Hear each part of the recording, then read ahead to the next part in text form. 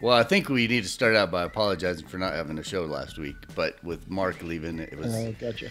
it was just difficult to come up with how we were going to do this. But I think we've got it kind of figured out. And for this next show, we were able to get a returning guest to come on because you've been doing some pretty cool things. Today we have Jason Loftus on, and he is actually sitting in, what is it, Gardner, Montana right now, right? Yep, that's right. I think Jason is our first three-timer. Yeah, I think you're right. But he's You a guys good are- guest. You're getting desperate. No, I'm Well, just kidding. here's the deal. It's for me, February and March are always like down times. It's not like it's a busy season for wildlife photography in the Colorado metro area. You know, there's stuff to be had for sure, but it's not like it's not like the fall. It's not like where there's just something going on, or even the summer or spring where there's just something going on. But there's always something going on where you're at, Jason, right? Yeah, absolutely. This is actually one of my favorite times of the year for coming up here. So give us an idea of what you're doing and where you're at and what's the plan. And you were there last week. You're there this week, and then you're going up to Montana after this. But what do you guys? Are you by yourself? Are you with a group? Just give us kind of the rundown. And I know last week you were on a snow coach, so give us a little snapshot into that. Okay. Yeah. So last weekend, I was invited to participate with some photographers on a snow coach, and it's the first private snow coach that I was able to do. And that's a little bit different ball game for sure. You're able to have the coach to yourself. And if it's just a group of photographers, then you get the benefit of going where you want to go and stopping as long as you'd like and things of that nature. So that was a huge benefit. It's the first time I'd done it. Worked out really, really well. We had 2 really good days. I think some of it was timing. Hit it just right with some storms that had just come through. And if everybody understands, this was the last weekend of the month. So, or second to the last weekend of the month of February. And it was super cold. I mean, minus 15 every morning when we got up. And that made for some really fun and exciting shooting opportunities with the bison and Madison and some of those things. You know, you get those nice breathy shots and some of that backlit golden glow type stuff, and had some pretty good experiences there. So that was really fun. Actually, we spent some time in Hayden Valley, came back around, spent some time down by Old Faithful area, and then spent some time in Madison, obviously looking for opportunities through there. We saw everything from coyotes, bison, saw some elk, obviously. I'm just trying to think. There was a couple other things. The big thing for me, though, was, and we didn't see any, we were really looking for bobcats, didn't see any bobcats, and didn't see any foxes. That was the one that kind of surprised me. Usually there's quite a few fox opportunities in that area, and they had been seeing them, but we just, timing. It's always a timing thing, and we just were not in the right place at the right time. But still had some really good shoots. Had an eagle catch a fish right off the river in Hayden Valley, right by the road. And then we ended the trip, so to speak, with a pine marten opportunity, which that was my first time shooting a pine marten. So I was pretty excited about that. And they are just really cute little boogers, right?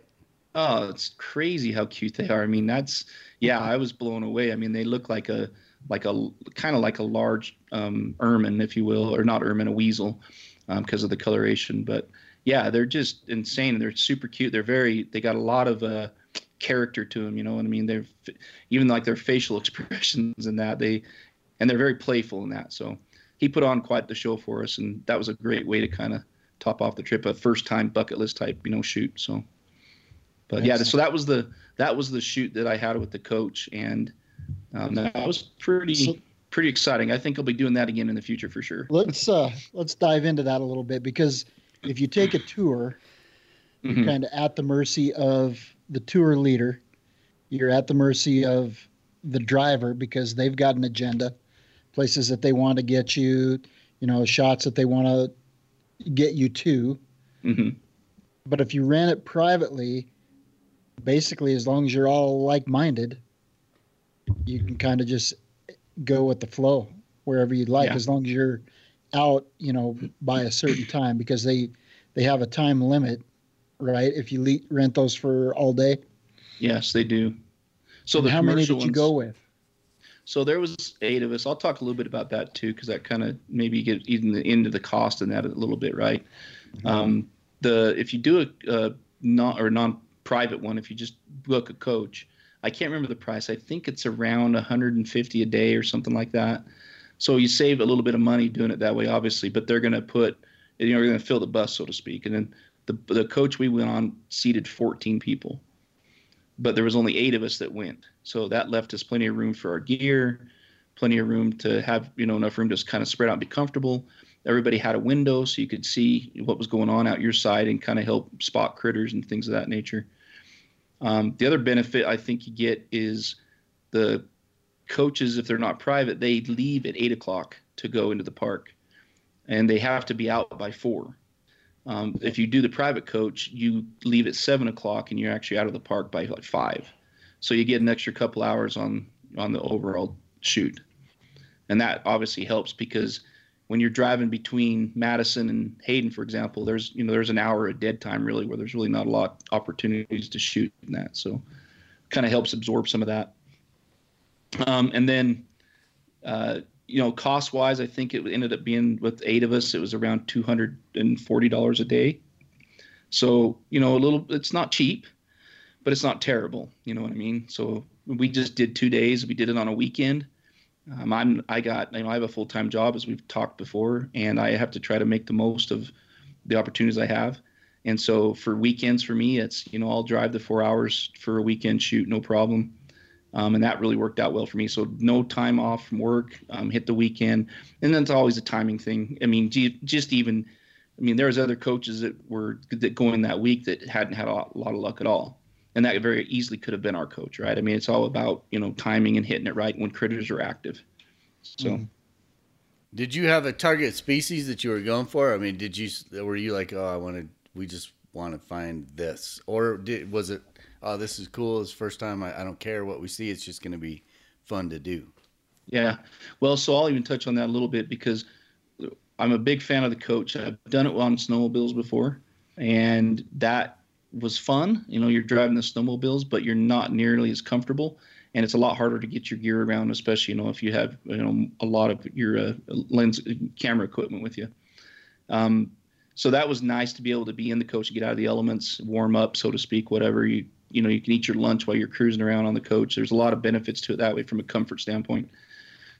The snowmobiles is a little bit more difficult challenge. What was the question again, Mike? Sorry. Well, did you have one specific species that you were going for, or were you just like, whatever we see is awesome? Yeah. So I was kind of, I'm a whatever, give it to me, I'll shoot it kind of a thing. I was really looking for frosty bison. I think I really like the frosty bison, and when you've got cold enough temperatures where those the thermals are creating steam off of the river and stuff, there's a lot more of that when it gets colder. And so even on the Madison, it was pretty steamy. And that just, the bison standing by there, they just get frosty. They just can't help it, right? So that was really cool to have that. And obviously, you're always looking for bobcats. The Madison's kind of famous for having bobcat sightings. They've had a few this year, but nothing like they've had in years past. And, we didn't see any of that. And obviously, wolves. A friend of ours was there like 3 days before we were, and they had an incredible encounter. And I think it was with the Wapiti pack, and they just had like a 45-minute with I think there's 18 members of the pack, and they were like 45, 50 yards right off of the main road, grooming each other and interacting. And, of course, that doesn't happen to me because but, I was really super happy for her. It was really cool. And she's the kind of gal that's so passionate about this stuff that, she literally was, when she told me she was crying, I believe it. She had tears in her eyes. And so, yeah. But so, other than that, I'd never even thought of a pine marten opportunity, but when that presented itself, that was a big bonus to me. And the group we went with actually the year before, it had a pine marten. This is just insane. They had a pine marten right off the side of the road hunt and kill a snowshoe hare. Right, and they've got, they got the photos to prove it, right? So it was really cool for them to be able to have that opportunity and to capture it, and some really neat images come out of it. obviously. So, that's always in the back of your mind. But yeah, for me, that was it. And then foxes. Foxes was something I hadn't seen this year at all. And I've spent a few days in the park this year, and usually foxes are kind of a gimme. But this year, and here I am again this weekend, I'm, 2 days in, and I still haven't seen a fox. So there was a pair of fox down south in Grand Teton National Park that was very photographable. And I still have this theory that the Park Service uses radio collars to discourage photographers. Yeah. Because everywhere you go, the main species, there's a lot of radio collars on. So they've radio colored both of these foxes now. I cannot imagine what kind of information they're gleaning from this study. But these two foxes that draw people all the time are now packing radio collars around. So it's unfortunate. Hey, so Jason, I'm not sure that everybody would know what a snow coach is. And I've done it before, but I think they're even different from when I did it back in the day. We did it on, the coach I rode on was on tracks, and it was a van. Yeah, they're not anymore. But now I think, when I was there this spring, I just saw a bunch of these big monster tires things. So maybe just give a description of the truck, and kind of, you probably got some pictures of it so we could throw them in the show notes. But also, you get on a bus like in Denali National Park, they're not letting you off the bus inside of wildlife. Kind of explain what goes on with the snow coach. I mean, it's probably, I'm assuming you guys were able to get out when the bison are there, and you could, obviously in a safe manner, but describe some of that. Yeah. So there are actually still quite a few options, Ron. I know we did see one of those vans that has the big tracks on it with the two skis in the front. So they still are operating, and I don't know if you've seen the Bombardiers. Yep. They're kind of like a giant enclosed snowmobile, but they're still running. And I think they fit anywhere from like 8 to 12 people. They're lower to the ground, a little bit different type of a seating situation. I think you seat facing each other, so a little bit different. A little noisier, things like that. They've got individual windows, right, that you can shoot out of. Yes, they do. Yeah, I think those ones do. Actually, no, I don't know if that you say that, but there's a it's been on the internet. I'm sure you guys have seen it, but there's a video of a bison that's just running full bore, and it runs right by this. It was one of those Bombardiers. That's what they were in, because the bison's head is like right even with the windows. So they seat quite a bit lower, so it's a little bit different perspective than sitting in one of those monster trucks. Right. But the other ones that they're become real popular are those the big. They're kind of just a giant bus, and they've got monster truck tires on them essentially. So they're lifted in that, and the big balloon tires. And I think I was asking the driver, I think they're like 9 psi in each tire, so super cushiony and grab the snow and things like that. Is there snow everywhere you go? Are there areas where there's no snow, or is it all snow right now? So they're down by Old Faithful. There's quite a few areas in those thermal areas where there's no snow on the ground. It's pretty sparse. I mean, there's still snow in areas, but for the most part, there was snow all through Madison and that. But the snow that I'm trying to think of how deep it is. So, right off the road where there might be a little bit more tendency where the plows and that go through, where they groom, I think there's a spot we got off and there's about waist deep. But I think in general, the snow is probably just about a little bit above knee deep in most of the park that I noticed.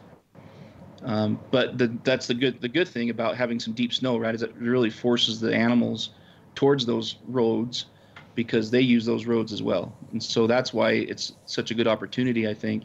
And when you have less snow in the park, those opportunities dwindle because they're not forced to be close to the road for hunting or for traveling even. So.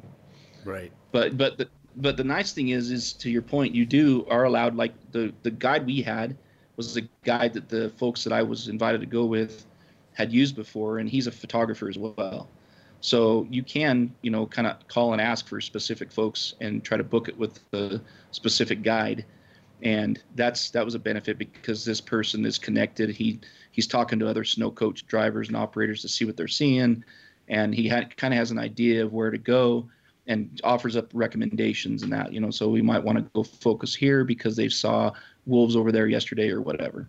So So that helps a ton. And then you are able to get out. It's just all about obeying the rules of the park, which is generally 25 yards from any of the critters, and then staying your distance. Wolves and that, you're supposed to be 100 yards or more. And I think technically, if you're like the one they had the encounter, that they were pretty close. I think if you're on the road and you're by the coach, and the wolves approached towards them, that they were able to stay put and still have that experience.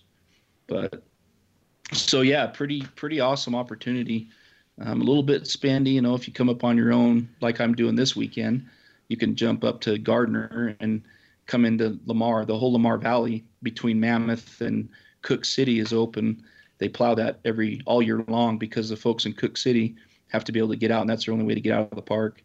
And that Cook City area is a pretty popular snowmobiling destination. So, so that's another opportunity and another option for folks if they want to come up and enjoy the park. And there's still, a lot of opportunities to see all the things that I mentioned, including bobcats. Matter of fact, we just got wind that there was a bobcat right in Mammoth that had walked right in front of the buildings, the office buildings there. It was spotted last night. So, I don't know if you want to really shoot a bobcat on the lawn in Mammoth, but it's still it's kind of crazy. But I saw also 2 days ago the first bear was spotted in the park. Well, actually, first grizzly bear. Yeah. So there's a bear that actually didn't hibernate this year. It might be the same one, but there's a grizzly bear, and I think he's in the Lamar area that hasn't even hibernated. Matter of fact, he's stolen a couple of kills from the wolf pack. So. Oh, really? Yeah. So it's kind of some winter drama there, but. That would be an interesting talk to a researcher that is. I mean, I'm sure they're studying that right now, right? And is that something that has happened? I'm sure it's happened in years past. And why does a bear do that? And why don't they hibernate? And well, they don't. Grizzly bears don't. They're not true hibernators, I don't think. It would be nice to have an expert to correct me if I'm wrong, but they'll come out of the den and then go back throughout the winter. So it's not uncommon to have a sighting, and then they'll go sleep for a while. They're definitely not in the same hyperphagic feeding patterns that they are in the fall, but they will come out from time to time. I have heard that before. When I was filming eagles in Haines, it was December and there were still bears. I think as long as there's food, they're going to stay out, right? And there was plenty of salmon still at that point in December in Haines. So we never saw them. They were very nocturnal. So there would be fresh tracks every day when you went down to film eagles, but you never saw the bears, but you definitely knew they were there just because of the tracks. Huh. So that's a pretty cool way to do it. If you're in a coach, you can see quite a bit. And like I said, I've done it once. I didn't, I had one of those days where we got a few things, but we didn't get that stellar stuff like you're talking about. But that's just what happens, right? You just never know. And your best bet would be to fill a coach with 8 people and do 3 or 4 days for your best chances, I would guess, right? Yeah. And I think you guys have talked about it on the podcast. As a matter of fact, I know you have. But I've learned that over the years is like if I come to the park, it's best if I can have 3, 4, or 5 days, because more than likely 2 or 3 of those days are going to be kind of slow. And you might, you're lucky if you get 1 or 2 really good days in a 4 or 5 day period. So I've found that to be fairly true. And I've just gotten lucky before and had a couple of really good days in a row where I just hit it right. But like on this trip, I'm 2 days in and I had 1 day that was pretty good. And then today's been super slow. So, I didn't even snap a shutter today. So, it's just the way it goes. But what's the weather like up there right now? Right now it's beautiful, clear blue skies. It's kind of cold. It's probably, at night it's getting down to close to 0. And then in the daytime, it's getting to, low 30s. So, and there's supposed to be a storm coming in tomorrow afternoon is what I understand. What do you prefer? I mean, I'm the kind of guy, I'd like to have that storm. I want the moody, I want the storm, I want the clouds. I'm not a huge fan of, blue skies during the day at all. But what is that something that excites you to know that a storm's coming in, or would you prefer to just keep what you got going on now? Yeah, I like a little bit of both. I mean, if I can have a couple of really good days with some good light in the morning and evening, then that's nice because you get that real good golden hour light in the morning and evenings. And then the stormy days are out. The ideal situation in my mind is you have that nice, beautiful sunrise. You get an hour or two in the morning of good shooting, and then the clouds roll in, and you got some distilled light throughout the day, filtered light for you. And then in the evening it clears up again. You got your golden hour back, right? That'd be ideal. But but I do enjoy shooting in the storms and the snow too. And I did have that on my trip last time where it was coming down pretty good and had some pretty neat opportunities with some, again, bison in the snow, whiteout conditions. And that's can be a fun shot when a bison's running through the snow, the deep powder, and it's snowing, and you got that dark contrasty critter with the all white out around it. It can be pretty awesome situation. Right. What are the chances of seeing wolves? So when you go on the coach and you're going into the park, which is like this week you're not able to. You guys are in a vehicle. You don't have a snow coach. You're pretty much limited to that northern road, right? But when you're on a coach, you're going deep into the park, and so there's several wolf packs where you might be able to see, one or two of different packs, or nothing. You never know. Are there? And there traditionally or historically, there used to be a pack that was in Lamar Valley all the time. Is that still the case up there now, or has that changed a lot? Yeah, it's still a lot like that. I think there used to be a pack called the Lamar Pack, and I don't know if it's still the Lamar Pack. I think that pack was split up and created two other packs. I think the pack that they've I'm not even going to try to say the names of the pack. There is a pack right now that's in the Lamar Valley. It's hanging out up on it's called Specimen Ridge, and I think they've got a carcass up there that they've been hanging on, and you can't miss it if you come to the park and you're driving through Lamar. And this doesn't matter what time of year it is. It could be through Hayden, Madison, Lamar. If you'll see the folks that are looking for wolves, and generally there's quite a few folks up here that have radios that they can track and identify where wolves are hanging out, and they will set up in a lot of the pullouts with spotting scopes and things of that nature. And obviously a lot of people come to this park to see the wolves, and when they do that, if you just pull over, they're more than happy to show you if they're looking at wolves. So I know, I've done that before with my family, and, they've all had an opportunity to see wolves even at long distance. So your chances of seeing wolves at a long range are actually pretty good. But seeing them up close for good photos is a whole other story. Yeah, that's and then Ron or Jason, you might even just the amount of time you guys spend in Yellowstone, you got a lot more information than I have. It seems to me that traditionally or historically, or I guess that's a dumb way to say it, but the mating season for wolves is what, late February, like right now, right? So February into March, and then a lot of times you'll get interaction amongst packs, right? Because you could have a individual leave a pack and go try to intermingle with another. That's what I saw when I was there. We had packs on each side of the road, and you would have a single wolf leave this pack and go over to that other pack. And then you're like, is this a fight, or is this a dominance thing, or is this one individual that's just splitting off? And we never saw anything. We saw a lot of howling. We saw it was cool because we had a lot of wolves close to the road. It was hard to shoot because they're just like, they're on a mission. They're not stopping to pose for pictures, but this is the time for that. And how long into March does that go? Ooh, Ron, I'll let you answer that one. Yeah, it's probably mid-February to mid-March. But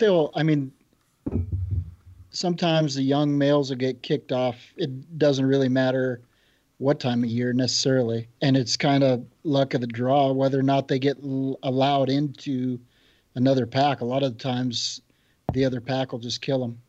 Right. Because they don't want another mouth to feed or don't want competition. So it just kind of depends. The breeding behavior, I think February is the prime month. March, you're starting to see, and it's timed different. Ungulates, the birth of their young is timed with the greening up of the grass. So when the forbs are popping, now all of a sudden the antelope and elk and deer are having fawns. But the wolves are timed a little bit different. They're timed start to, be out of the den so they can be actively hunting and not just watching young ones when those fawns and calves and, bison calves are all hitting the ground. So they're earlier than the ungulates.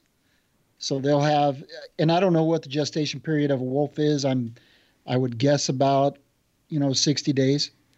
So if you're looking, February, then you'd be looking at April for the birth. And then by June, they're 4 weeks old and they're ready to have a little bit of solid meat, not just mother's milk. So it's, nature's got a wonderful way of timing itself out. What's the wolf, or not the elk herd like up there these days? So I don't know exact numbers, but I know they're recovering, so to speak. I think I've heard numbers from around 8,000 to 10,000 or so. Yeah. So it's not the heyday, right? When there was, I can't remember how many, 17 to 20,000 or something, yeah. 17,000. But for the wolf pack to be here and to basically have been maintained and fairly stable over the last 5-6 years is what I've heard. Around 100 wolves total in the park, and the elk herd to be recovering. That's kind of an interesting data point, right? So found something close to homeostasis. Yeah. Yep. So are you able to see elk every day too, in on your travels? Yes, definitely. You're going to see elk. I mean, there's two things I'll promise you. I'll guarantee you, when you come to Yellowstone, you're going to see bison and you're going to see elk. Have you seen? Are a lot of the bulls, have they lost their antlers, or are they still carrying them around? No, they're still all packing their antlers. They'll probably start, losing them here pretty quick. But there's all the ones I've seen are still packing, and there's usually some wintering bulls that are just kind of hanging out by themselves, the bigger ones, and there's some good opportunities for some wintering winter bull elk. If you look at my account on my Instagram, that's any of the wintering bull elk you see on there, most of them were taken in Yellowstone. So when I was there, when I was telling you about when we were there and there were wolves on each side of the highway and they were interacting back and forth, we saw a lot of elk. But at that time, it was kind of when those elk were on their heels. They were exhibiting different behavior. When you went to the park and there was 17,000, 20,000 elk, every valley bottom was just chock full of elk, right? So they were just everywhere. And the wolves had a pretty easy time of getting, preying on those elk, especially in deep snow.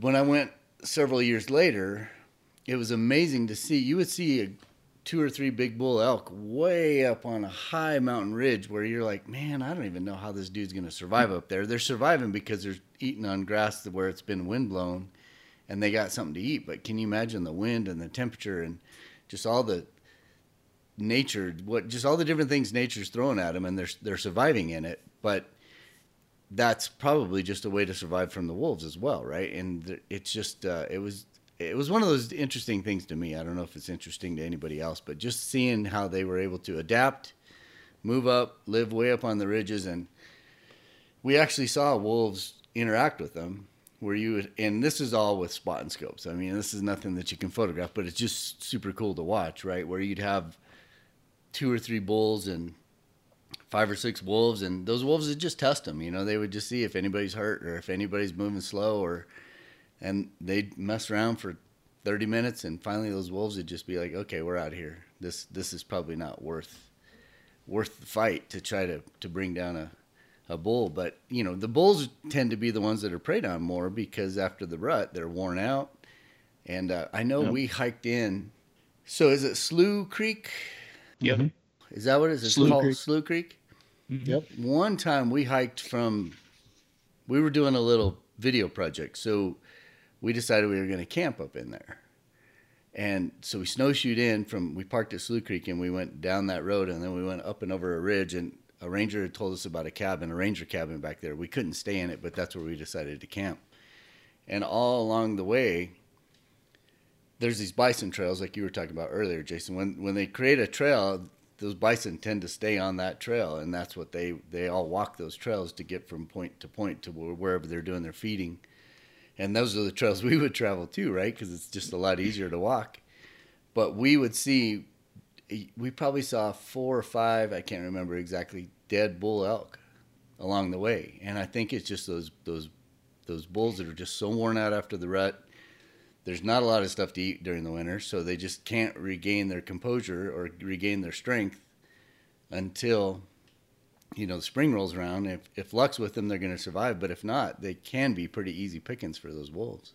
Yeah, they like the bull elk for whatever reason are one of their favorites, and they target them. And what they like to do is get them in deep snow, and then they basically just run them to death. Because, like you said, they're worn down, they're having a hard time, they're recovering. I think it's been talked about before, but they can lose like 25 to 30% of their body mass and that, and it starts even getting, if their fat reserves are gone, it actually can start getting into their muscle mass as well. So they're super vulnerable, and those wolves will just get them in the snow, and they will just run them to death until they can't fight back anymore. So. Well, it sounds like a pretty cool trip. I don't know how much more there is to talk about. Is there anything that we haven't asked you that's just you find interesting or good points to share with our listeners? Well, so just to your point, one of the cool things is I've been coming here now in the winter for 5 years or so, I guess, pretty consistent. And it is interesting to see those behaviors, and you see them change over time. And I think that's part of the reason the elk herd's recovering is because they've learned to live with the wolves better. And they've learned, like now, in the past, like you said, Mike, you'd never see elk down close. If you saw them, they were way up, far away, way up high on a ridge. And now what I think they've learned is that the wolves don't like to be down by the roads as much because of the people. So now you've got these bull elk that a lot of them like to winter right by the road. And I think part of that just me, just my observation, but I have the opinion that I think that's part of it is that they know that the wolves aren't more, as likely to come down close to the roads, and so they can be a little bit more comfortable and less likely to be run into the deep snow, so just an interesting observation. But that's a cool thing about all of this is every time you go out, you're kind of building that mental database of activity and behaviors and, what was the conditions like, was it snowing, was it not, how much snow was there, just all those things, what time of year was it? And over time, you start to understand, the animals and their behaviors and maybe why they're doing some of the things they're doing and that. So that's a really big side benefit of this, if you will, in my opinion. It's just learning and gaining that understanding of all these animals and their behaviors. But yeah, and if you do it long enough, you get to see them change, like you just referenced. So it's pretty interesting. And like you said, it's none of us are. Well, I mean, I have a degree in biology, but I haven't used it in lots of years, right? But I do have that desire to learn and that desire to pay attention, and you just kind of do make those mental notes, and year to year you just see how it changes or how it evolves, and it's really interesting. And I think that's a lot of the reason we all get in this, right? Just because of that stuff. Yeah. I wanted you to talk about your latest cover. It was just recently on Instagram. I saw it. It's a cool way to present it too, where you put the picture and then you swipe. What is it? You swipe whatever, one right or left. I don't know. Right, left, however. And then boom, there's the cover of the exact shot. That's pretty cool. Talk about that shot a little bit. Well, yeah. First of all, just honestly super humbled and honored to even be considered again. That first one I got last year is the same publication, North American Elk. It's a pretty awesome magazine. It's actually a newsstand type magazine. It's not a subscription type magazine. That's what I would consider to be my first legitimate cover of any kind of a newsstand type publication. So last year I was pretty pumped about that. That was a really big accomplishment for me. And then to have that opportunity, and then to be given that opportunity again to submit images, this year, and then to have, another one of my images chosen just blew me away. A lot of the guys that I shoot with, tend to focus on the biggest bull. And I really think this is an opportunity where, the biggest bull last year was the one that made the cover that I photographed. And this year, the same bull was there, but I didn't spend a lot of time with that bull. I really focused on trying to get some variation and find some different elk. And that really paid off for me in spades, obviously, this year, going out and finding some other elk that the photographers weren't focusing on near as much really helped me, find a different animal and find a different situation where I could, submit something that the editor thought was worthy. So. Well, hey, just before we go forward, I don't know if your heater's coming on in your room. I just want people to know that don't worry about it. It's totally, you can totally hear. I just wanted it when people hear that, it's just know that if the heater wasn't running, Jason might wake up as an icicle. So up where he's at. We get this question a lot. People want to know, how do you put together a submission for that? And I don't want to know exactly what you did. What's your thought process? How are you choosing images, and how many did you send off? And were you like, oh, I'm just going to send off these 2? Or did you say, I'm going to send off 30? Or just kind of give us a little idea of how you decided to put a submission together. Yeah, well, first of all, the editor contacted me and he said, all right, Jason, can you top last year? And I responded back to him and said, well, I don't know about that, but I've got a few images that I really thought turned out pretty good, so I can send you a few. So obviously I'm really trying to only send them my very best. So I think I sent them 5 or 6 images that I thought were potentially usable. And I knew that they didn't want the same bull twice, so I avoided that. And I just focused on the other, 2 or 3 bulls that I had that I thought were, still something that they'd be willing to consider. And then I just submitted them to them and let them play with them and let them, submit them the full size image and let them mock it up and see what might work for them. Just wait to hear back, and they let me know that they chose it again. And I actually didn't know for sure. And I saw it announced on Instagram by the editor. I was like, oh, wow, they weren't joking. That's really cool. So, yeah, I finally got my hands on a copy, and that's why I posted that post, because I was able to get a hold of one. And it's a neat experience, right? It's a neat opportunity to be able to see your image in print, especially, on a cover of a magazine like that. So kind of a big deal to me. But when you were submitting those images, what were you looking for? Was it light? Was it attitude? Was it I mean, it's obviously all of these things, right? But what did you key on the most? I mean, I've done this a million times too, and you're like, what is going to make an editor say, I'm definitely going to try this one out? Yeah. What was your thought process? So a lot of it for me, because that first image was all about light. And I mean, light's a big deal in any image. I understand that. But to me, that was just such a unique light situation. And I knew that caught his attention, obviously. So I was looking for an image that was similar, maybe, with the lighting, but I didn't want it to be the exact same thing where it's, a full dark background and this bull's head coming out of the shadows, so to speak. So I was really looking for, and I think the 5 or 6 images, I think almost all of them had kind of that same kind of a feel to them, where it's a little bit darker in the back, but not fully dark. And then just really the next thing I'm looking for is that behavior. Like the one that made the cover has a really neat. The bull was actually getting frustrated with his cows, and they weren't listening to him. And I just happened to be in the right place at the right time, and the settings were right, all that good stuff. It all came together. He put his head back and tilted it sideways and was kind of had his hissing kind of going. And it was just a neat pose. And just, to be able to capture it was, there was a lot of luck involved for sure. Yeah, but I think you create your own luck, right? You just got to be there, and that's how it goes. What, just for our audience, since I think we're all a bunch of photo nerds, what camera, what lens, do you remember your settings? Do you have any of that kind of stuff? You may not know exactly, but you probably can. Yeah, rough idea for sure. I was shooting, I think I shot that with my D810, and I had the 2-500 on it.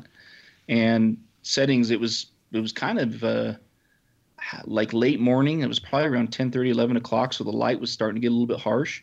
And as you can see, he was in the trees.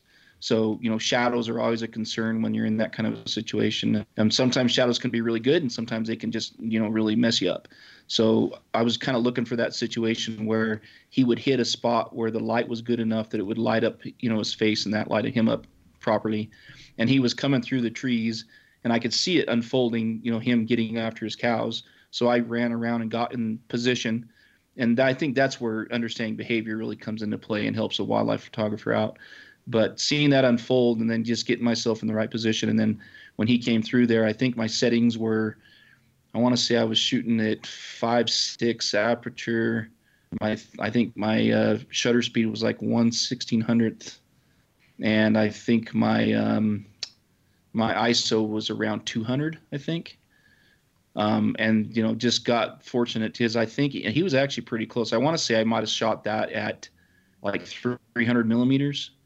And I got lucky, I think, that everything was in focus, because when you're shooting, at those closer distances, I should have probably been at like f8, for example, because we all understand how that works, with your aperture, and it gets your focus window gets narrower, especially as the animal gets closer to you. So anyways, that I was really worried about that. When I looked at it on the computer, I was, it worked out. How much do you pay attention to that when you're it's shooting? Hard to think of all that stuff, right? Yeah. Sorry, go ahead. That was kind of my question. Yeah. Because I set it, and if it's an hour, I'm probably not paying much attention. I'm just shooting. But as the light starts to change, you need to kind of keep that in mind, that, oh, hey, it's either getting brighter or it's getting darker. Not doing as nowadays with these new cameras, and you cheat so much on this ISO that I'm like, oh, it's fine. Or, oh, I got image stabilization. It's fine. Don't worry about it. But you can't do that. I have to think a lot about, you know what? Don't just rely on this technology. Just keep paying attention to what you're doing, because you could miss that shot very easily. Yeah.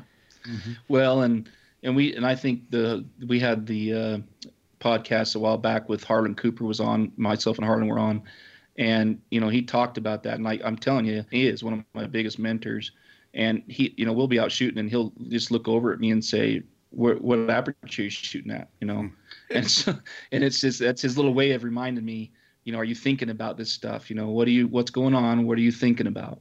And so, I try to do that, but when you're in the heat of the moment, it's not easy to be thinking, oh, here he comes, he's getting closer. Oh crap, I better crank up my aperture and my ISO. It's hard to think of those things. So, but the more you do it, the better you get at it, obviously. But yeah. Yeah, you're right. But you can still screw it. I've screwed it up so many times, and it's so obvious, and you know what you're supposed to be doing, but you get caught up in the heat of the moment, or you're like, oh, I'm going to get this. I'm going to get it. And then you get it, but then it's blurry, or it's, you just didn't have fast enough shutter speed. Whatever the case is, it's pretty interesting. Huh. I want to go back a little bit to the process when you're making these submissions. I mean, you were submitting for a cover, but I know that a lot of publishers, once you get on their radar, you get on an email list, they'll put out a list of images that they want for one story or another. I want to encourage people, shoot the things that you don't think you want to shoot, because that's what a lot of these stories, that's what they're looking for. They want the pack string of people. They want human interaction. They want wildlife on the roads, because they can talk about, how they're going to mitigate that issue. They can use that in that kind of story. They want wildlife in the front yard, wildlife in the backyard, wildlife in the garden. All of those things are part of the story. So don't just go during the rut and think you're going to get everything you need for the remainder of the year. Make sure you're telling or painting the whole picture with your images. No, that's a really good point, Ron. And I think you get probably some of the same mailing lists I do, and it's amazing to me some of the specific things they ask for sometimes. And super it's specific, just, because it goes right. along with the story. And it makes sense when you think about it. But how many times do you not shoot the calf that's playing around in the field, or how many times do you not shoot the cow that's, they're the two cows that are having some interesting behavior? Just don't be looking for all of it. Don't get so tunnel visioned that you're only shooting the big bulls with, when they're bugling. You really try to capture the whole story, like you said. That's really good advice. But I think that's like the perfect pro tip right there, because it is. I can't tell you how many times we're on a bunch of these lists, right? And you get excited when you see, this person that sent you an email is always looking for images, and they'll have these descriptions, and they're like so detailed.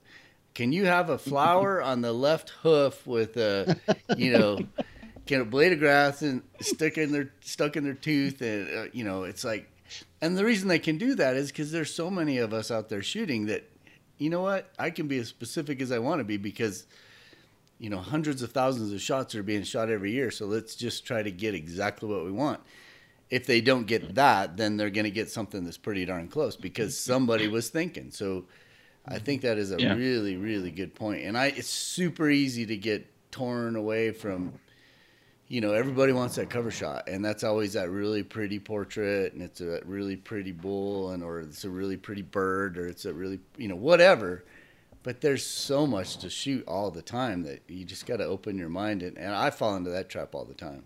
And I think about it after. I'll get back and I'll look at the images. I'll think back to the whole situation, and I'll think, man, it would have been really great if I shot that, the coyote walking across the road, or that bird, flying and landing on a telephone pole, or whatever the situation is. And I just don't do it. But I've gotten better, but I still am not good at it. Yeah. I was going to say, I remember we were shooting it in Colorado a couple falls ago, photographing elk, and a couple cows were chewing on, I don't know if it was a humerus or a femur, but they were chewing on elk bones, and they get, calcium deprived, so they'll chew those bones down.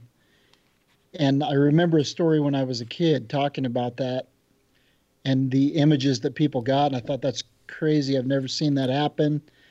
Does it happen any more than when this, the day this guy took the pictures?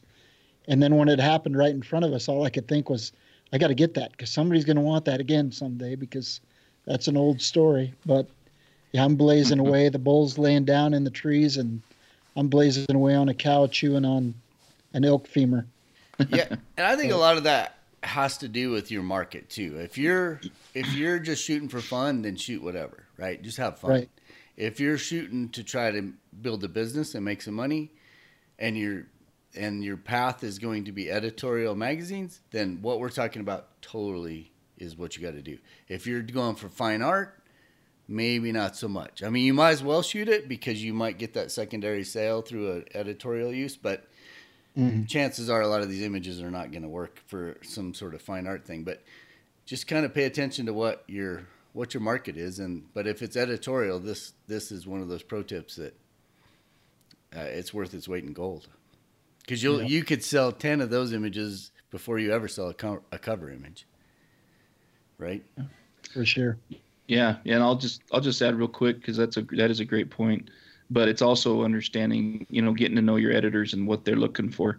And every editor looks for different things, right? I mean, it's not, some of them like that really tight in your face crop, and some of them like a little bit, broader, wider crop, a little bit more, landscape in it, or, whatever it might be. But getting to understand the editor and what they're looking for is a big deal too. Mm-hmm. Yeah, and I think your style, Jason, your style with light it just jumps. You just see it. You look on any of your images or your Instagram feed or wherever somebody's going to view your images, you can tell that you love playing with light, and you wait, and you have a way about just waiting for that right moment. Or putting yourself in the position too, right? In the spot. Yep. Yeah, you think about it. It's like, this light might just hit right here just perfectly, and if I get an elk so I think thank you. that plays into that too, where these editors start to notice that. That's the cool thing about Instagram, is you can be exposed to some of these people that you may not ever meet, or not even know how to contact. How do you contact the editor of XYZ magazine? You just never know. Well, and this one was one of those where I owe, is a gentleman named Sam Sohold, that he's actually the one that introduced my work to this editor, and so I can't thank him enough for, introducing me and it was through Instagram, to your point. So, there are benefits to Instagram. I mean, I've talked about it before, followers don't necessarily equal print sales and all that good stuff. But what it does do is it gets you that exposure, and, allows other people to see your work and to potentially share it with other people too. So there is benefits to it. But I was doing that too. I mean, that one shot was like, I was showing all my buddies. I'm like, hey, you got to check this shot out, because it's such a cool shot. And it's so easy to share. It's like, hey, you just forward that shot to, and everybody was just astounded with it. It was perfect. What you captured, mm-hmm. And Harlan got it too. You guys both got it, but you were able to capitalize on it, which was cool. Yeah. Actually, I didn't know you guys were friends. I thought Harlan's one of the two of you stole it from the other one. Well, if we're gonna go there, then I'm gonna say I stole it from him. That's funny. All right. Well, I didn't have anything else as far as photo stuff, but we do have some pro tips to do, right? I believe so, yeah. I mean, who wants to start out? Do you want to start, Ron? Sure. It's been editing season, so every time I sit down at the computer, I think of all these things. And one of the things that I want to encourage people to do is to play with that range masking or luminosity masking in Lightroom. It is a huge tool for a wildlife photographer. And I will tell you, one of the ways that you can use it is you can select either a luminance or a color. So let's say you have, a bird against some green trees or an evergreen, and it's wintertime here. So we'll say a blue jay against some evergreen trees. One of the ways that you can use this masking tool is to select just for the color, not necessarily the luminance or the quality of light, but the color. So you go in, you select your greens, and you paint over the whole image, but you only select the greens. So that's all you're affecting. So let's say you shot this thing at f8. You select the greens, you go in, you soften just the greens. So you've got this tack sharp image, but this range masking allows you to cheat the aperture a little bit. Your blue jay is still tack sharp, but you can make the background look like you shot it at f2.8 instead of f8. So you go from everything in focus to your nice soft background, makes your subject pop. And that's one way that, a landscape photographer is not going to use it that way. They're going to use it to cheat the light a little bit, potentially. But for a wildlife photographer, it's a great tool as well.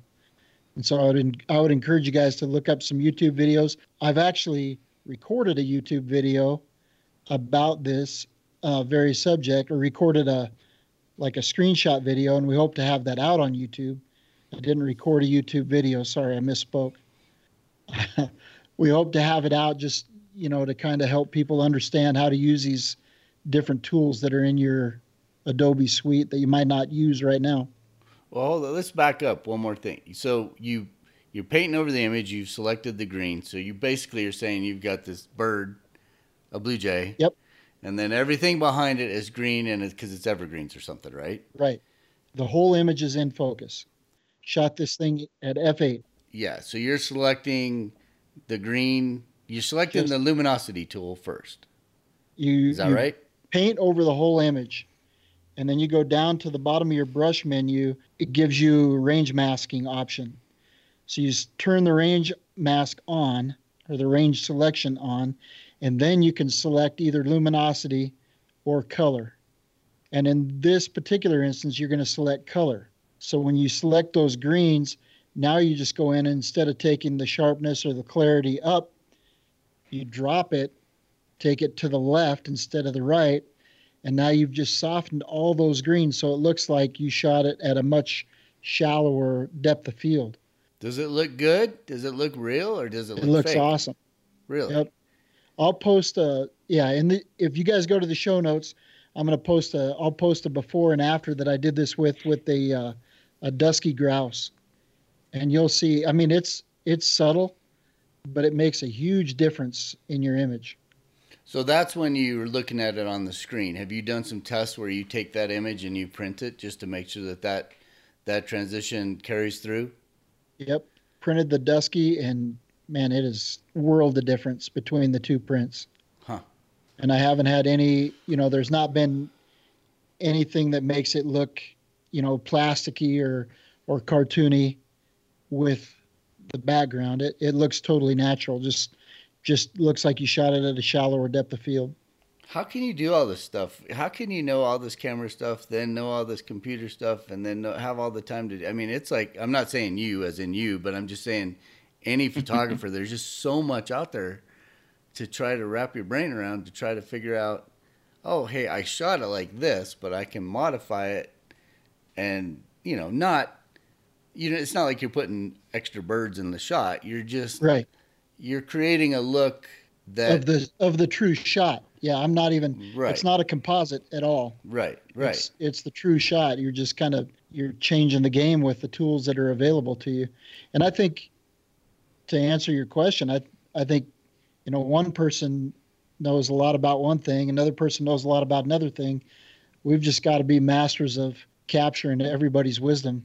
Or listening to this podcast to get all these pro tips. Right. I honestly, I'm sure there have been, but I honestly haven't seen many people using that tool like that. There are many different uses for it, but I haven't seen too many people using it for that. But I just tried it one day, and holy smokes, it makes a world of difference. But that's really going to work if you have that solid green, right? If you had a multicolored background, it may not work Yeah. as well, right? You had a multicolored background, it's going to be a little bit tougher. Then, you might, let's just say you've got a dark subject and a blown out background or a lighter background. Then you just go and instead of selecting for color, you'd select for your luminance. And then I want to select everything that's on the bright end, which is to the right. It's the same as your histogram. So move that range all the way to the right. There's two arrows in the bar, and you want to move those arrows close together, but on the right side. And then you're only going to be impacting those highlights. And you can see what your range is affecting. That's a good pro tip and Jason, you can weigh in on this because I think you have that 2-600 Sony, right? I do, yeah. So I know the biggest complaint about that lens is when you're shooting at 600 and you're at 6.3, you're not getting that separation quite like we all like if you can shoot at 2.8 or 4 or, even 5.6. You're just getting a little bit more detail and I see it a lot on Instagram. And, you can't, it's totally understandable. People aren't going to go out and spend $12,000 on a 400 2.8 or a $12,000 on a 600 f4. I mean, those are expensive lenses. If you can pick up a 2-6 for whatever $2,000, that's what I'm going to do, just to save a little money. But that process, as you're talking about, is a really good way to capture your image, but then make that slight modification. And back in the day, I hate saying back in the day, it makes me feel really old, but you couldn't do any of that kind of stuff and you had to get it in camera. And I think there's so many purists out there. It's like, it's just, if it's not in the camera, it's not a good shot. But these days, I mean, anything goes. I don't think it degrades anything. I think you're still it's still your image. You're still doing, and you just went from one tool, which is your camera, to another tool, which is your computer, to output something that's very real. I mean, I still have a problem with somebody, when they composite a shot, and then I guess I don't even have a problem with it. If you tell me it's composited, I'm all good. But if you try to pass it off as though, no, that's exactly what I shot. I shot at this Bigfoot walking through a forest with a grizzly bear and a wolf hopping over the log. Yeah, I mean, that's not a real deal. But it could happen. You could certainly, well, you can't make that because of Bigfoot. But, it's just one of those deals where I think these days that is just, it's fine. It's get the shot, make what you want. And half of it's done in the field and half of it's done, or maybe not half, two-thirds is done in the field and a third is done. Yeah. If you don't have a good image to start with, you're not going to make it a good image. Even with, I've been playing with that Topaz suite that Mark was all scared of because now they can bring the images back into focus through artificial intelligence. And it just, it samples the lines and tries to delineate the lines, but you're not going to make an image tack sharp in focus with that series of software. It's not going to happen. If you don't get it right in the field, you just didn't get it. Right. Yeah, and the other thing to add to that would be if you're not doing that and you're not learning these tricks and using these tricks to your advantage, I promise you other people are. Somebody is, yep. Exactly. Promise you. So I think it's something, like I said, if you asked me this 10 years ago, I would have had a serious problem with it. But now I just think it's another tool. I think why not? Yeah. If you're just representing what you saw in the field, that's fine. Yeah. Well, my pro tip is really lame compared to that one. So with that in mind, what do you got, Jason? Oh, well. I'm actually going to play off of that one a little bit, and I'm actually stealing this from my buddy Kelly Elmer. He's Kelly's Wildlife on Instagram, by the way. But so for everybody that doesn't know, I'm a Nikon shooter, have been since I started shooting, which has been about 6-7 years now. And I've just loved my Nikon gear. And I've just had this same itch that everybody else has about what's the big deal about Sony, what's going on with Sony. So as you guys know, I just recently, right before the deer rut started, I I don't know, I can't believe I'm admitting this, but I dropped my D810 and my 2 to 500 on the concrete, and it didn't fare well. Pretty much blew up.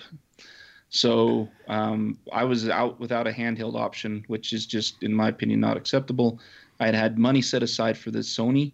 I'd been kind of him-hawing if I was going to try it or not, and that's all I needed was that excuse to go ahead and make the jump. So I bought the 200 to 600, and I bought the A7R4, and I've been using it. But I've had a couple of things that were really nagging at me, and one of them was a color issue. The Lightroom was not handling the colors from that new sensor the way I was used to seeing colors coming off my Nikon sensor. And it was really, I mean, it was bad. I mean, the browns on a deer hide, for example, were coming out real orange. And if I adjusted the colors at all, it was going way out of whack. If I saturated at all, it was just going through the roof orange. So anyways, I was really struggling with how to edit some of these photos and trying to understand how this all works. And maybe this is just not really a pro tip. This is just Jason needed to learn something. But I didn't know this, and it really taught me a lot. And Kelly shared this with me, was that really you really should be considering using the software that's created by the company so the Nikon software, the Sony software, or the Canon software.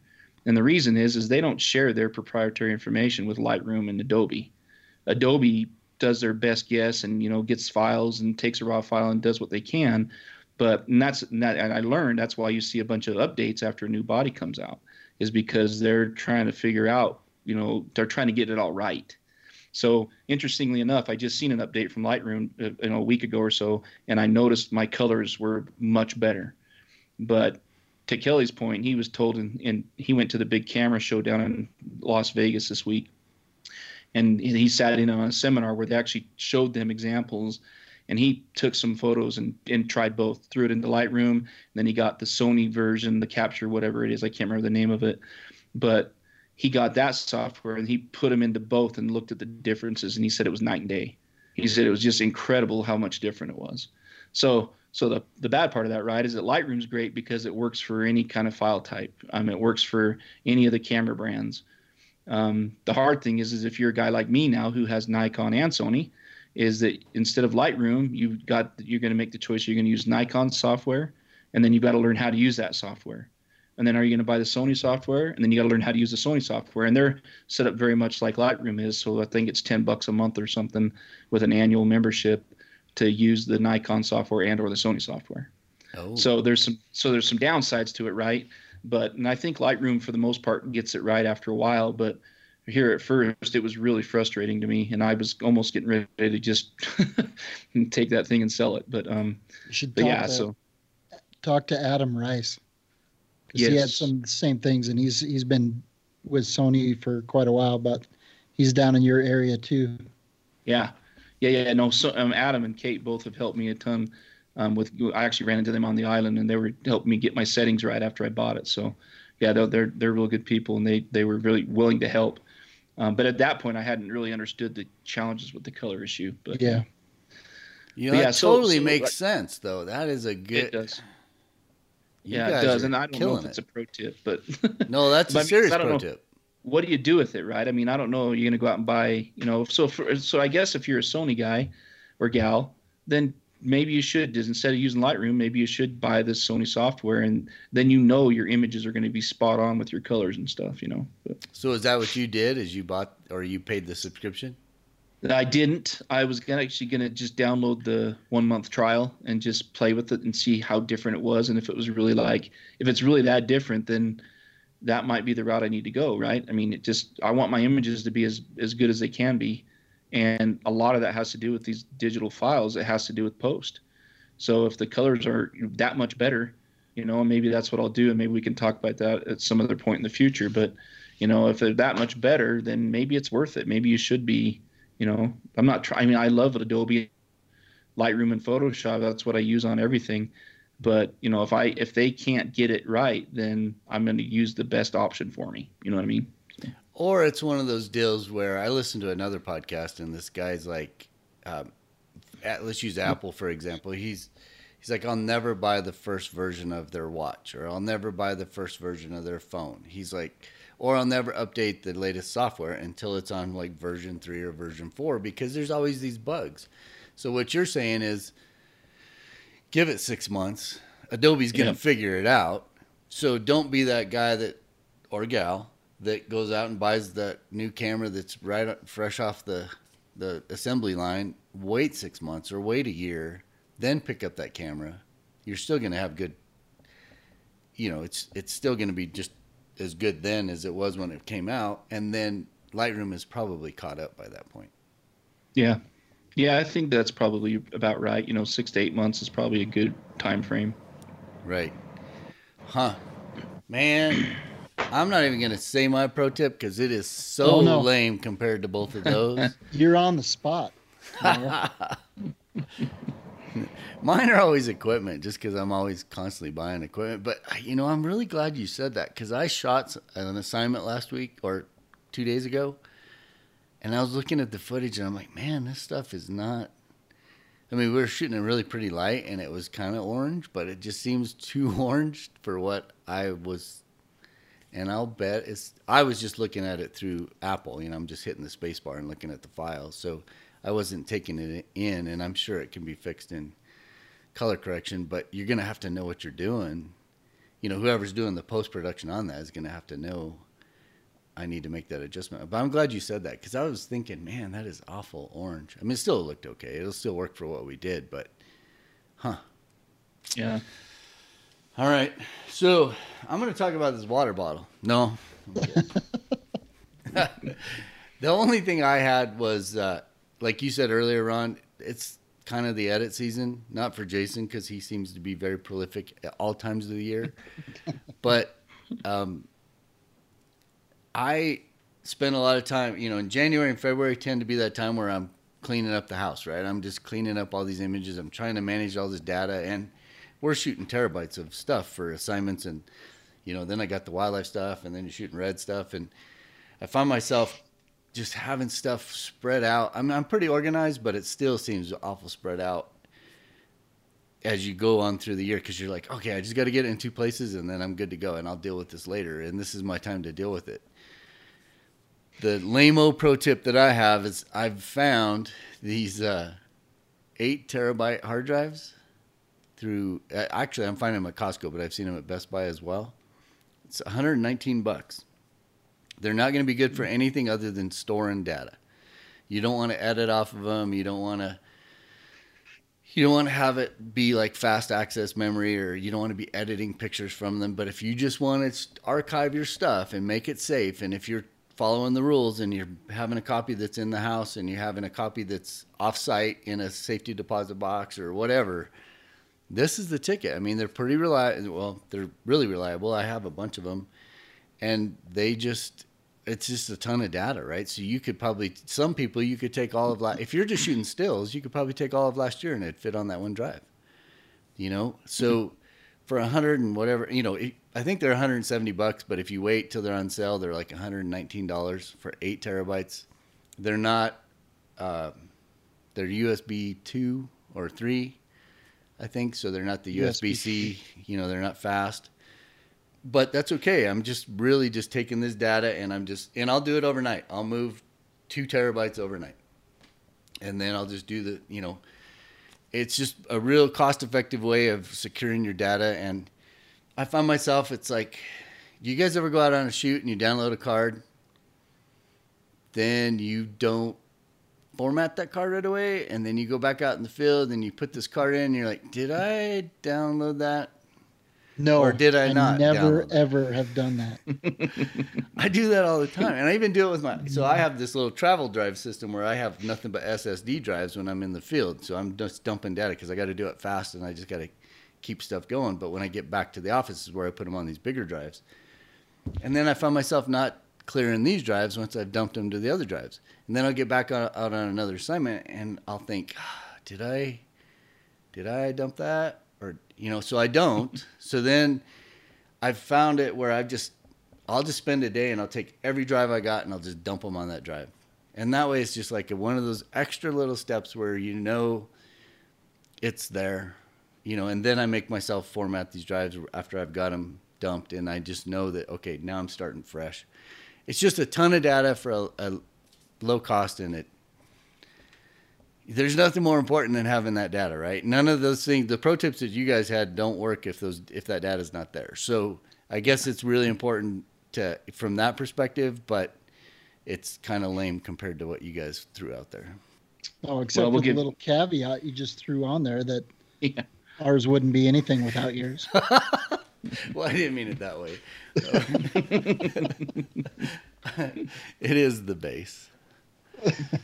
We'll apologize again for being late with this podcast, but we told you last week that we had a pretty big announcement that was coming.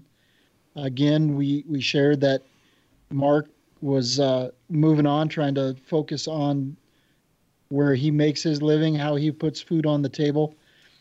And so the announcement this week is Jason has been a guest on the show, but this week we are welcoming Jason, the Shadow Master Loftus, to the podcast as a host. A full-time host. Full-time host. One of the guys. It's awesome. I'm super excited. You bring so much to the table in your perspective, and I don't know many people that work as hard as you are right out there these days, having a full-time job and making it go at this. So it's going to be fun to just throw ideas around and talk to different people, and your perspective is going to be awesome. Well, thank you guys. Really, seriously, it's an honor, and I'm excited about the opportunity. I've loved the podcast from day one. I really have, and I get a lot out of it. So hopefully now I can maybe help some other folks get some things from the little bit of information that I've learned over the last few years. But I'm excited. Thank you. Well, I think it'll be cool too, because when Mark and Ron and I started this thing, it was just we really didn't know what we're doing. The whole concept is we all shoot the bull when we're done shooting out in the woods, right? And you just have a conversation. Let's just turn that into a podcast. So it was just coming from our own heads as to what we thought people would want. But you being a listener for a couple of years, you can hopefully drive the direction on some of this stuff too, that you can bring up things that, hey, I would really wish we can cover this now, or hopefully something like that's going to come out of it with fresh ears and fresh thoughts. Yeah, and a fresh face. Yeah, that too. Yeah, that too. Probably should have dumped mine though. Oh.